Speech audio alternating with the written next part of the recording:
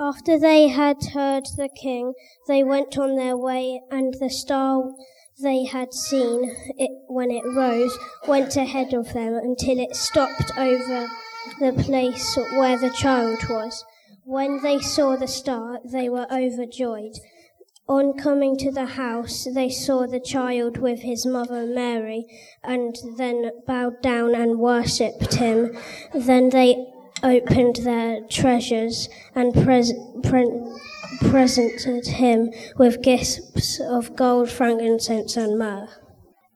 Well, children, that was amazing. Thank you so much. Love to see you on stage. Brilliant costumes this morning, and well played. What I want to do is I want to just very, very briefly pick up on the story of the wise men.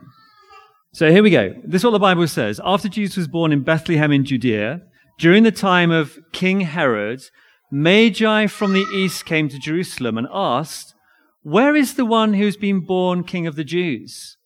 We saw his star when it rose and have come to worship him." Jesus coming into the world is the best thing ever, I think. Many of other people think. But here's the question I want us to ask this morning. A simple question. And it's this: what do you think of Jesus? What do you think of Jesus? Because there are different opinions of Jesus. Here are a few. Many people are very happy about Jesus. Best news ever. Other people are kind of unsure. What does it really mean? What does he really mean for us today? How can we be sure? How can we know? Others are just kind of not that bothered. It's kind of like, so what? What's the relevance today? But then others actually are quite angry when we talk of Jesus, particularly when we talk about what he commands and what he says. And my guess is that all of us will fall into one of those faces, one of those categories this morning. And so what I want to do is just pick out 3 responses from the Bible to Jesus coming into the world from Matthew chapter 2. Here's the first, and it's King Herod. King Herod was not happy. And here is what we read about him. When King Herod heard this, that the King of the Jews has been born, he was disturbed, and all Jerusalem with him. You see, Herod was king. He hears there's another king, and he's going, I don't want there to be another king. And so he says to the wise men, he called the Magi secretly and found out from them the exact time the star appeared. He sent them to Bethlehem and said, "Go and search carefully for the child. As soon as you find him, report to me so that I too may go and worship him." Now, Herod was not being genuine. We know that Herod wanted to actually not just kind of silence Jesus, he wanted to kill Jesus. And in the back end of Matthew 2, it's pretty grim what happens there. So Herod wanted to get rid of Jesus. And here's the thing about Herod, and do you know what? It's the thing about our hearts as well, is this. Jesus is the greatest. He's the Son of God who came into the world. But the heart of our sinfulness is that we want to be the greatest. Let's just think about how that works out. Okay, let's think about Lion King. Here is Mufasa. Mufasa is the king of the jungle. He's the king of everywhere in The Lion King. And when Simba is born, we know that Simba up here is going to be the next king. But evil Uncle Scar, he wants to be king. And so he tricks Simba into disobeying his parents, and it ends up with Mufasa dying. And Scar becomes king. And there's a very interesting thing that Scar says at one point. He says this: I am the king, I can do whatever I want. I am the king, I can do whatever I want. Now, you may not actually slaughter someone to get your own way, but we all want to do things our way. It's the heart of our sinfulness. So when it comes to our time, we want to be kind of calling the shots on what we do. How frustrated you get about waiting? I think it's one of the reasons why we struggle to wait, is because we want to be in charge of our time, and we feel people are stealing our time. We've got to wait. So we want to be in charge of our time. Our money, we often are kind of very precious about that, rather than generous about that. we go, I want to call the shots with my money rather than God. And then what and who we give our hearts to, our love to, our desire to. We want to be in charge of that too. And our culture, of course, is telling us that is your right. Do be who you want to be, exactly when you want to be, with whoever you want to be. Whereas actually, the heart of our sinfulness is that we're going, I want to be king. So here's Herod, and here's us actually. Jesus is the greatest. He calls the shots, but we want to call the shots. We want to be the greatest. So there's the first response to Jesus. I wonder if you can relate to that. There's another response to Jesus there as well, and it's this. The religious leaders, and this is maybe a bit surprising, the religious leaders, they appear not to be bothered by Jesus.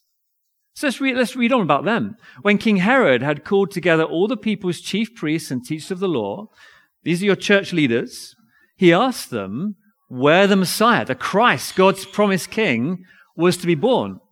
And they've got the answer immediately. They know their Bibles.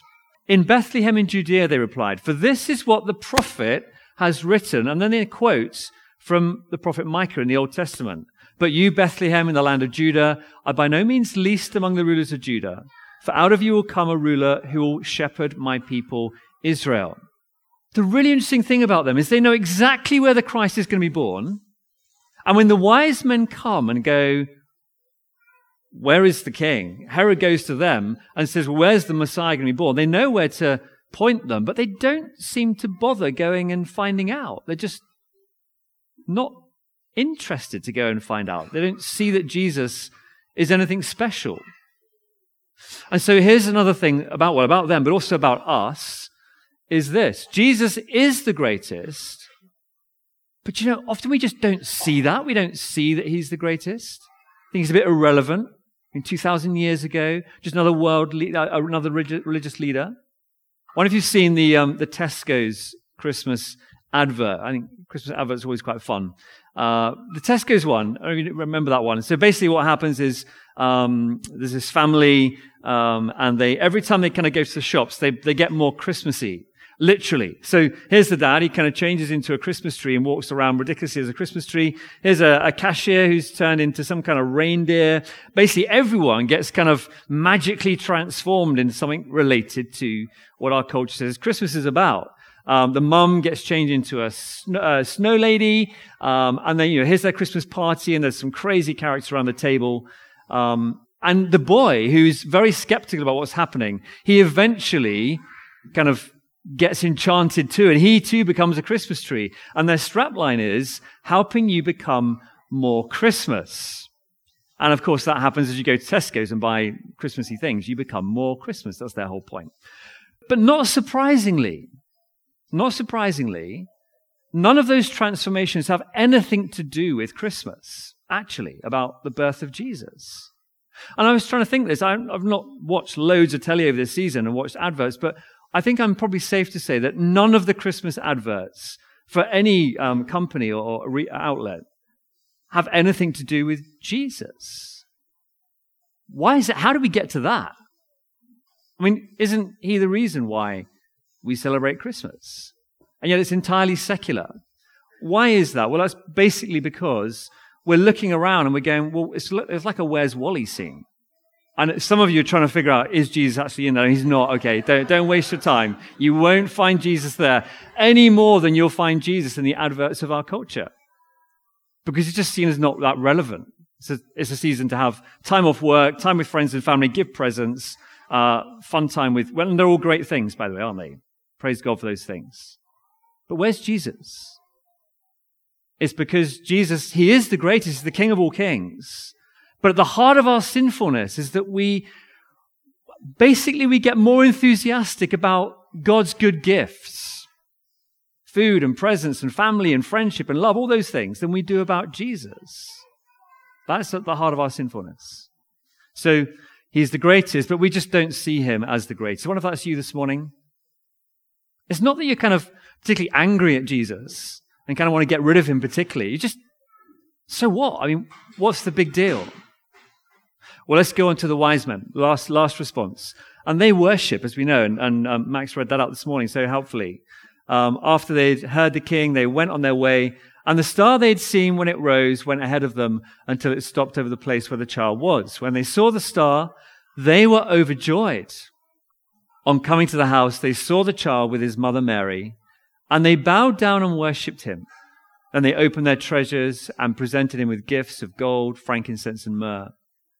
And having been warned in a dream not to go back to the Herod, they returned to their country by another route. Well, there are people responding appropriately to Jesus. Jesus is the greatest, and he calls us to bow and give ourselves to him. The wise men gave precious gifts. He calls us to give our lives to him. What does that look like? Well, it is recognizing, first of all, that who Jesus is, that he is the King of all kings, creator of the universe, God. I mean, look, this is the greatest miracle in the whole of the Bible. That the eternal God, who always has been, always will be, chose to take on our flesh, our blood. So that today you cannot say God is distant. God is one of us. He became one of us. He came into our world, and he's the King of all kings. I wonder if you can see that today. The wise men could. What kind of king is he? Well, from the passage we looked at, we know that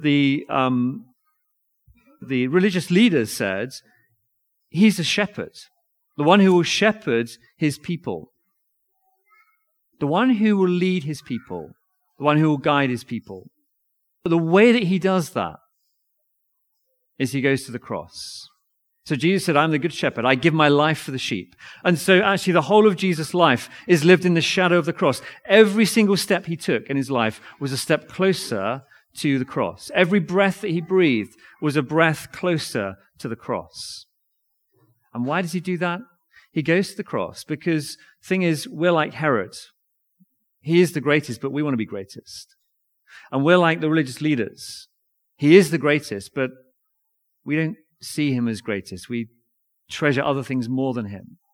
And because God is just, and because it is an insult to God, an outrage to treat God like that, God must punish our sin. But on the cross, what happens is Jesus takes that punishment for us.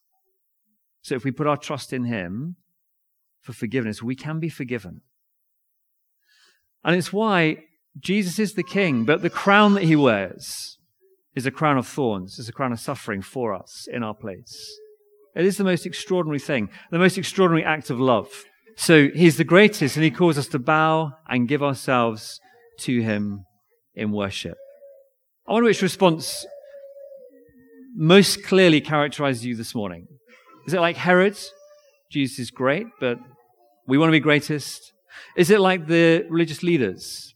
Jesus is great, but we don't see his greatness. Or is it like the wise men? Jesus is great, and he calls us to bow and to worship him.